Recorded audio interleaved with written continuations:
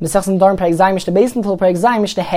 various different ways in which one can refer to grain using different words in Lashon HaKodesh, in the Hebrew language, and one of those terms is dogon. Now literally, dogon refers to something which is piled up, because that's what they would do with grain. Once they had been brought up and gathered together from the field, they would pile them up, and according to Rabbi Meir, hanodim na dogon, one who makes a neder against eating dogon, also before la mitzvah yovesh, he is forbidden to eat Egyptian beans, even once they have dried up, even though these are not one of the standard grains. It's more of a legume. Beans are different to regular grains. Since at the end of the day, they are piled up, so they are included in the term dogon. Divrei Meir, that is the opinion of Rabbi Meir. But the Chacham say, one who makes a neder against dogon is only forbidden to eat the 5 primary main grains, which are wheat, barley, spelt, oats, and rye. Those are the real grains, but other things like legumes, for example, the Egyptian bean, although it is piled up technically, so according to the literal translation of dogon, that might be correct, but the way that people use the term dogon, according to Lashon B'nei Adam, it is not included in the term dogon. However, Rabbi Meir argues, because according to Rabbi Meir, there is a different term which is used to refer to the 5 primary grains, and that is tavua. Rabbi Meir says, Hanonuna tavua, one who makes a neder from eating tavua, then in also he's only forbidden to consume and to eat the 5 main grains. Dogon, but one who makes a neder from dogon, that is more inclusive. Osur bakol, he is forbidden to eat anything which is piled up, even something like the Egyptian bean. However, even Meir agrees that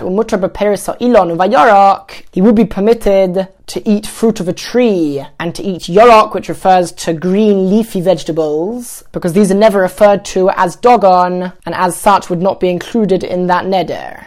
Mishnah Gimel, one who makes a neder against clothing, mutar basak, he is permitted to cover himself with sackcloth by riyah, some sort of large woven material which hasn't been sewn together as a garment yet. Uva chamila, some sort of thick waterproof blanket or material. The point is, it is not designated for clothing yet, and therefore he would be able to cover himself with that. And the second half of the Mishnah shows that the prohibitions, what is included in a neder, can depend in certain situations on the context. For example, Omar, if somebody said, I'm making a neder against wool going up upon me, he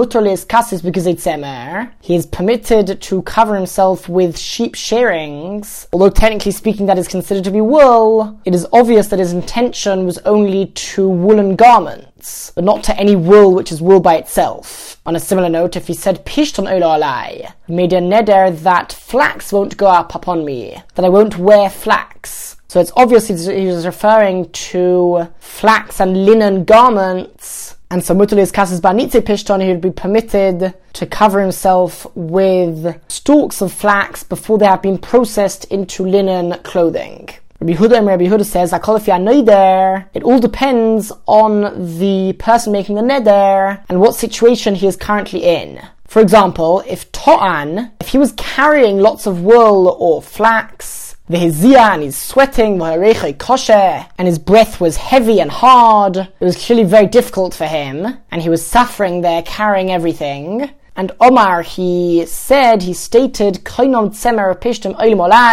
making a neder against wool or linen, ever coming back up upon me. Says the Mishnah, mutules gasais. It is permitted for him to wear wool or linen clothing, because it's obvious that his intention was to make a neder against carrying wool or linen. So the osala hafshla achirov, it is forbidden for him to carry it behind him on his shoulders, or in any other way that he might carry it, because that is clear that that was his intention upon making the neder.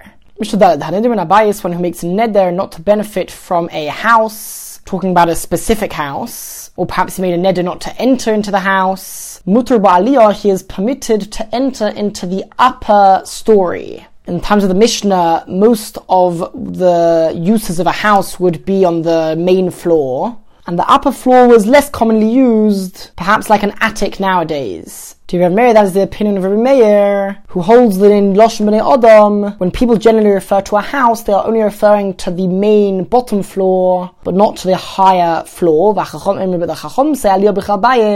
upper floor is considered to be included in the term house. when somebody makes a neder not to enter into the house, it is assumed that he does include the higher floor, the attic, as well. Now everybody agrees that Nedarim Ha'aliyah, one who makes a neder not to enter into the higher floor, then certainly Mutar Babayis is permitted to enter into the main part of the house, the bottom floor, since he talked about a specific thing, the top floor of the house. So clearly he's only referring to the top floor, but not to the rest of the house, and therefore he is permitted to enter into the rest of the house. Mishnah Hey, Nedarim Ha'mitah, one who makes a neder not to benefit from a bed, Mutar Badargesh, is permitted to benefit from a dargesh, which is some sort of mini bed, which was used in order to step onto his main bed, where he would sleep. So in order to get there, one would first step onto this smaller bed, called the dargesh. Alternatively, the Gemara gives another explanation, that it was some sort of bed which people would have in their houses, which they wouldn't use at all, and it was there sort of for good luck,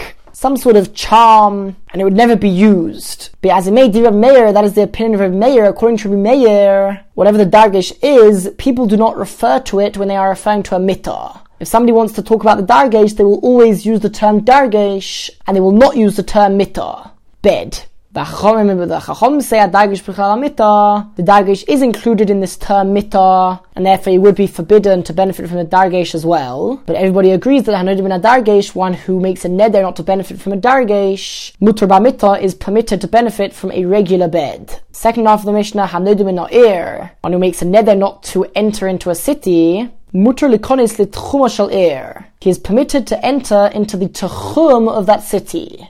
What is the Tchum of a city? So one of the laws which applies on Shabbos is that it is forbidden to travel more than 2,000 amas outside of one city. From the edge of the city, he has a maximum of 2,000 amas to travel. So that is known as the Tchum Shabbos, and it's not considered to be part of the city in any way. Certainly in Loshen Bnei Odom, it's certainly not considered to be part of the city, and therefore one is able to enter into the Tchum even if he is forbidden to enter into the city. However, there is something known as an Ibur Ha'ir. An Ibur Ha'ir is the 70 2/3 amas immediately surrounding a city, where there are sort of individual buildings and structures scattered around. It's sort of already the end of the city, but even past the edge of the city, there are certain structures and buildings close by. So if those are within 70 2/3 amas, which by the way is the square root of 5,000 amas, that's how we reach this figure of 70 2/3 amas. The details of this are discussed elsewhere, in Maseches Eruvin in particular. But be it as it may, the Tchum is only measured from the edge of that 70 2/3 amas. That is considered to be the real final ending of the city. And even in Loshen Bnei Odom, people do refer to that as being part of the city. And therefore, if somebody is forbidden to enter into the city, they are also